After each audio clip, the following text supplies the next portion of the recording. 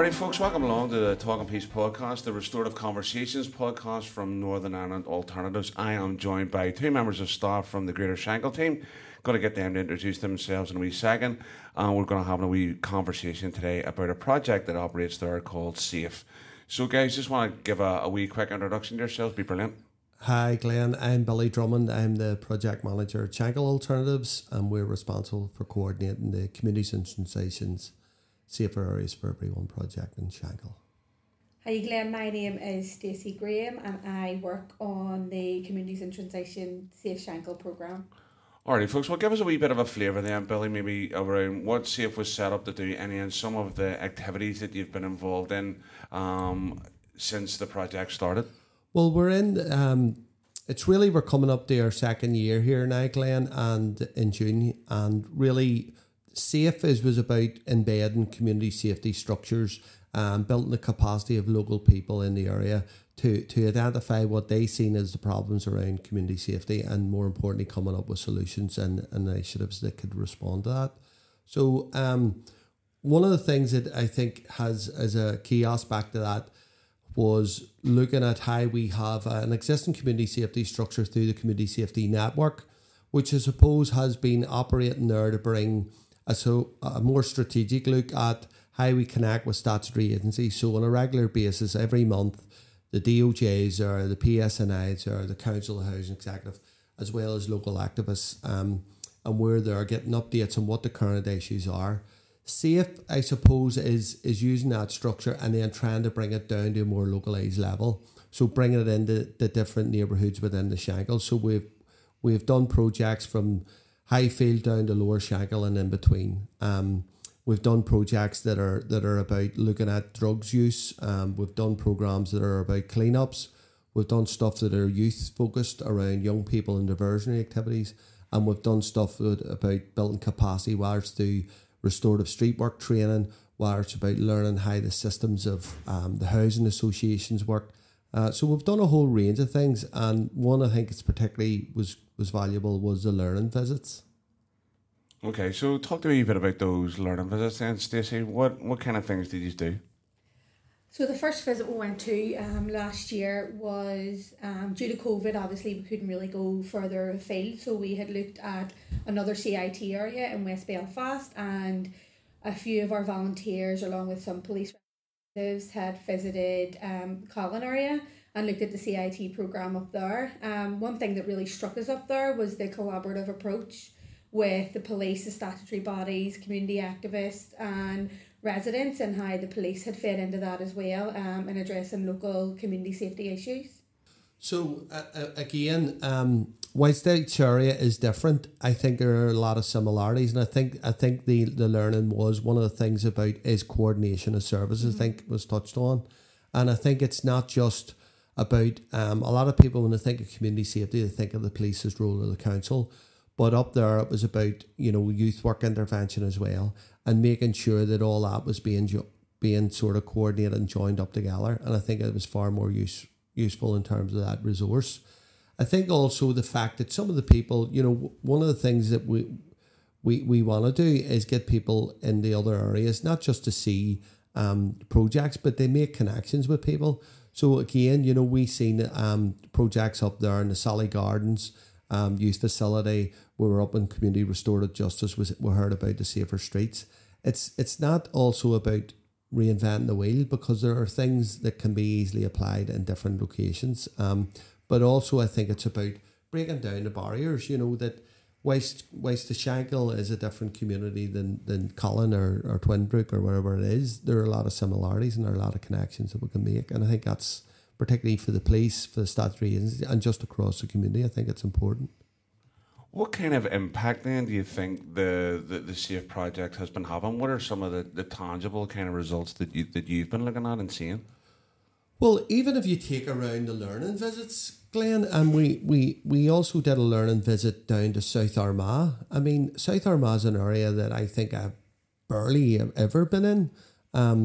And we looked at that particularly because, again, there's a huge challenge there around how policing structures changed down in an area that was very sort of militaristic in their approach. It had to be because of the conflict down there. But again, getting out, seeing how rural safety issues can be very different up here, but the principles are about connecting, about partnership, about using local people who know the communities, know the areas, and tapping into that.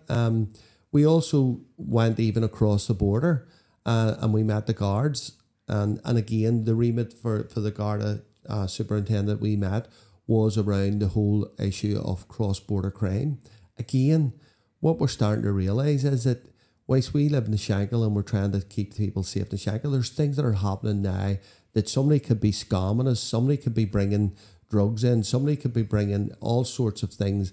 It's a global crime that we need to also think about, although we're very conscious of the local. So for me, it was just even getting into those type of communities, just getting down and seeing what Cross McLean Square was like, seeing what the old police barracks was like, and hearing from the people now what sort of police service they'd like, what are the issues down there, and hearing from the police, because again, in that visit we brought 3 neighbourhood police officers from the Shankill. Even us, we weren't even sure about, do you walk round Cross McLean Square? Is there still a major security risk down there? So even just realising and seeing that in practice, for me, who's been involved in community safety for a long time, was even... And debunking those myths that you hear quite often about what policing is like in different areas, or that there's a perception that sometimes communities are policed differently, but actually going down and looking at how the community and the police actually work collaboratively. And I think that's a running thread right through it all, from the Shankill to West Belfast to Dublin, is that working together and not connecting, like you said, Billy, and the collaboration, it really is a key theme through it all. So one of the things that you've mentioned there's 2 words that you've mentioned that seem to really stand out across all of the work that happens at Alternatives, is connections and collaboration. And obviously there's a crossover between the two. Stacey, in terms of maybe connections that you've made either with people and organisations as a part of the work that's been done in SAFE, what are the standout connections that you've made and why are they important to you? I think for me personally, just on a personal level rather than actually through my work, it's just building those relationships and potentially having something down the line. Like Billy, we had do things off the cuff and Alternatives all the time. We were meant to go to Dublin, it sort of, for various reasons, fell through, but just having those relationships in different areas where you could, at the drop of a hat, get in contact with somebody, we have an issue, how could they help with us, or how could they point us in the right direction, but just building those lasting relationships that have lasted throughout the years. And even me, with being relatively new in Alternatives compared to Billy, who's been here since its inception, is really, really good for me to get in there and start building those relationships for myself. Brilliant. And in terms of collaborating, Billy, obviously, that's been the name of the game for a lot of work that Alternatives have done over the years. How have you seen that progress and maybe deepen as a result of the work of the SAFE project?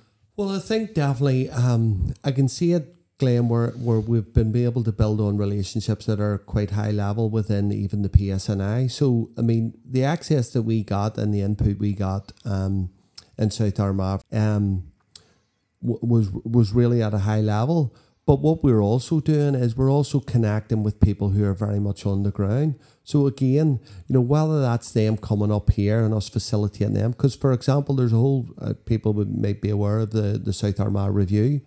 It hit the media. There's a lot of perception. There's a lot of information, misinformation, a lot of concern around that. I as in the visit down there, got a wee bit of an insight in that. What we'd like to do is bring it up here, because we're going through a process at the minute where we're looking at strategic reviews and how policing's done here in the Shankill.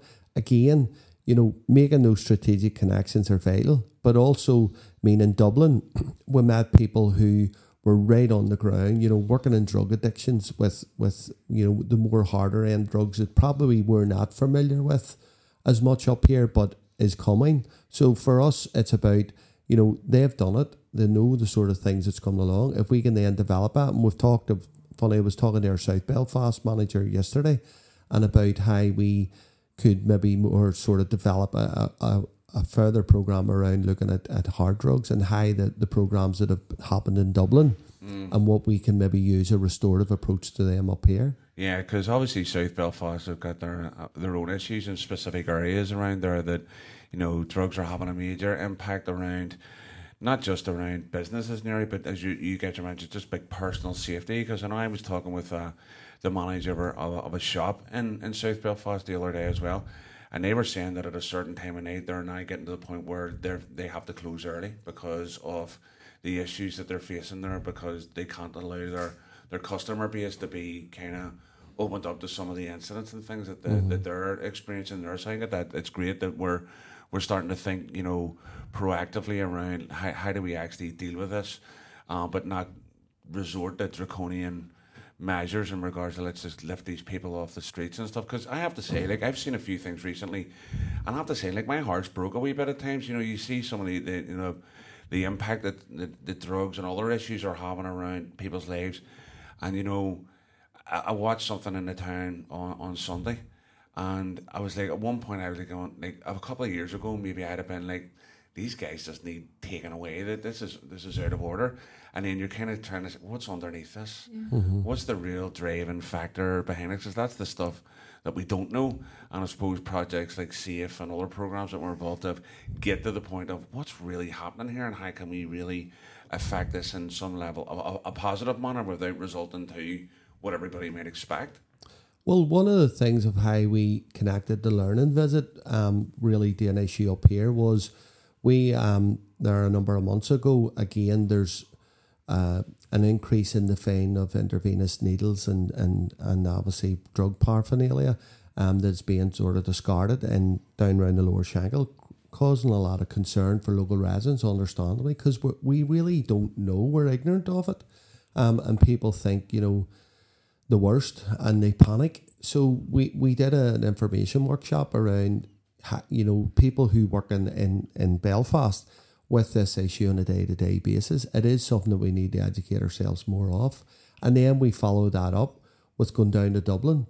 And it was interesting, Dublin, because one of the things that we actually followed up on was we met people who were communities totally destroyed by the heroin epidemic in the actually about the mid-80s. And, the learning they got was, ironically, Dublin used an approach that concerned parents against drugs.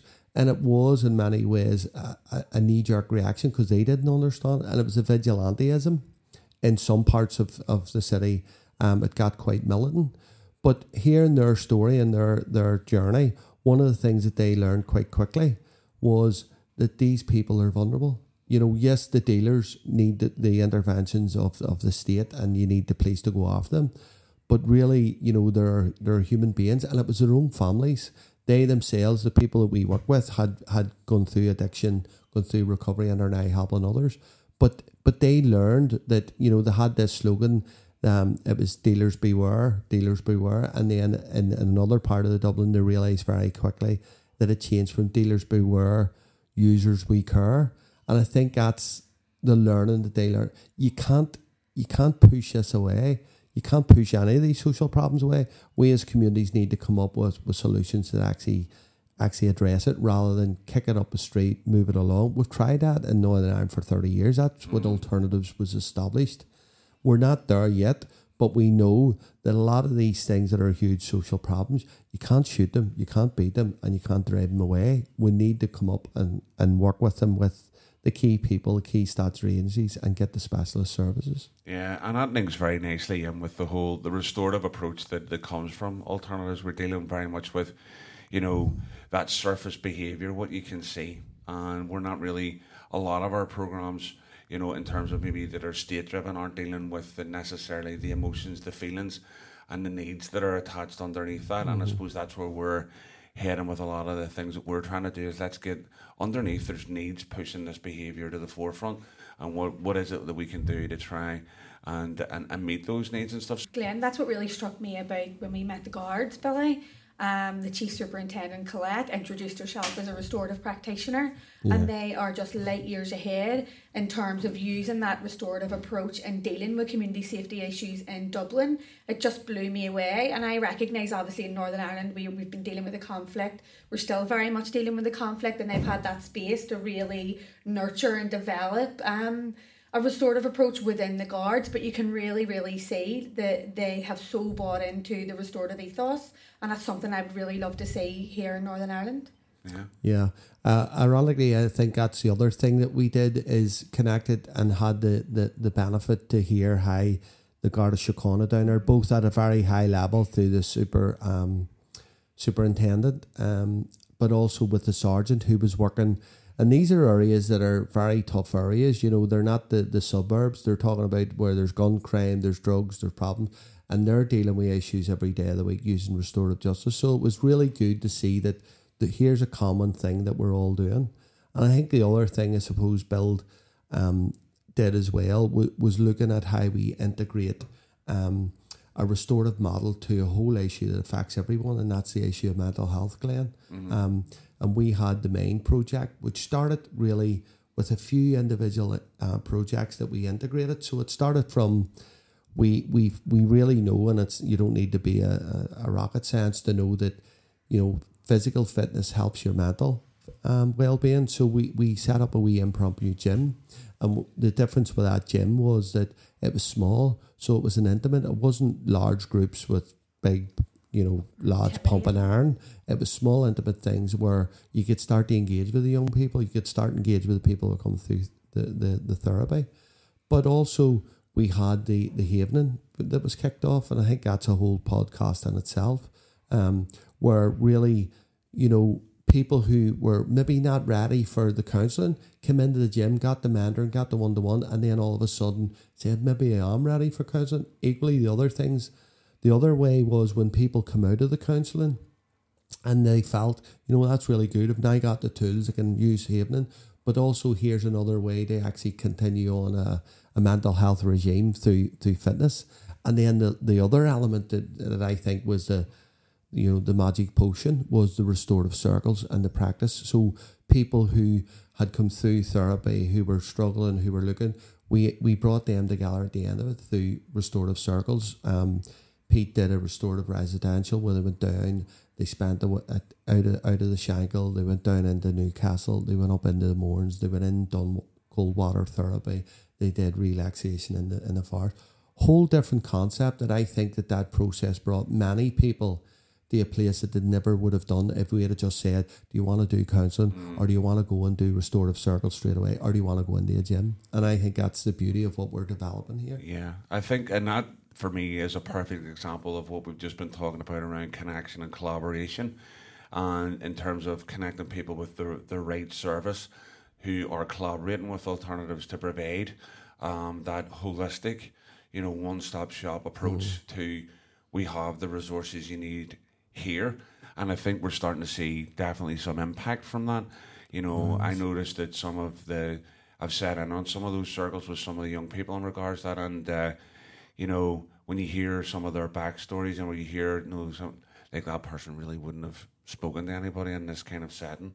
They wouldn't have opened up and said the things that they've said, and yet this is the first time they've been involved in a circle process, and it just shows you that connection and collaboration between the gym, the Havening, the counselling, all of those things coming together, and again, without harping on about dealing with what's the need here, what is it you really need, and how can we affect those needs. And once you start doing that, it's amazing the results that you end up seeing coming out of that, you know. And I think the work that's been going on with the gym and everything has been fantastic. That whole restorative well-being thing is definitely, I think, maybe underplayed on our behalf, you know, in regards, you know. So I think we just do it, and I think that there's definitely, you know, we're seeing the results from young people who are maybe, you know, struggling with mental health, struggling with maybe drug use, right up to, you know, veterans who are dealing with serious trauma, the people who are in domestic violence, you know, at 50, 60 years of age, right through. I can see how this is creating a space where they can fit in where it is, and that journey of helping them along lets them get into it in a safe way. As to say, many people can go into the gym, but what we found was they're not getting into the gym because they feel intimidated. They don't know how to use it. They're self-conscious, and it is a bit of a poser's sort of alleyway. Yeah. But in there, they're getting supported and nurtured, and then all of a sudden, you have people who are saying, I actually feel great now because I'm going to the gym. we've also used some of the PTs who have went through the process themselves and are actually putting back. It's that restorative circle just in full. But I think another element of that as well, which really, really works with the clients, is the staff actually being involved and going through that process alongside some of the clients too. You sit in the circles with the clients where you're making yourself vulnerable, and the clients are also feeling comfortable then, well, actually this it really is a safe space if the people that are working with me are actually sharing how they're feeling. I think it just really takes it to another level. Yeah, and there's been some real kind of, one of the impacts that I know that I've noticed from that has been one of the guys that we featured on the podcast. Whenever we did, do you remember we did the episode with around the Haven and Aspect, we had a couple of clients come in. One of those guys is one of the personal trainers now, isn't he? I mean, that you want a classic example of here, this is how this is working. He's it, you know. And again, I mean, the other thing I think is again that restorative lens and that restorative overlay over everything we do. And again, the other big one that's took off within the SAFE project was build better understanding local development. And, we sort of struggle and say, is it alternatives' role to get into stuff around derelict waste sites? Is it about, we're into looking about development trust, we're looking about housing regeneration? My answer is clearly yes, because whilst we talk about individuals' need for harm, and actually restorative justice is about working on the one-to-one level with people who have been harmed and how we actually help them take control of that. For me, build is looking at how our community has been physically scarred. The waste sites, 82 of them, as we said when we mapped it out, are the physical manifestations of trauma on this community. So for me, build is about bringing a restorative lens to a societal issue.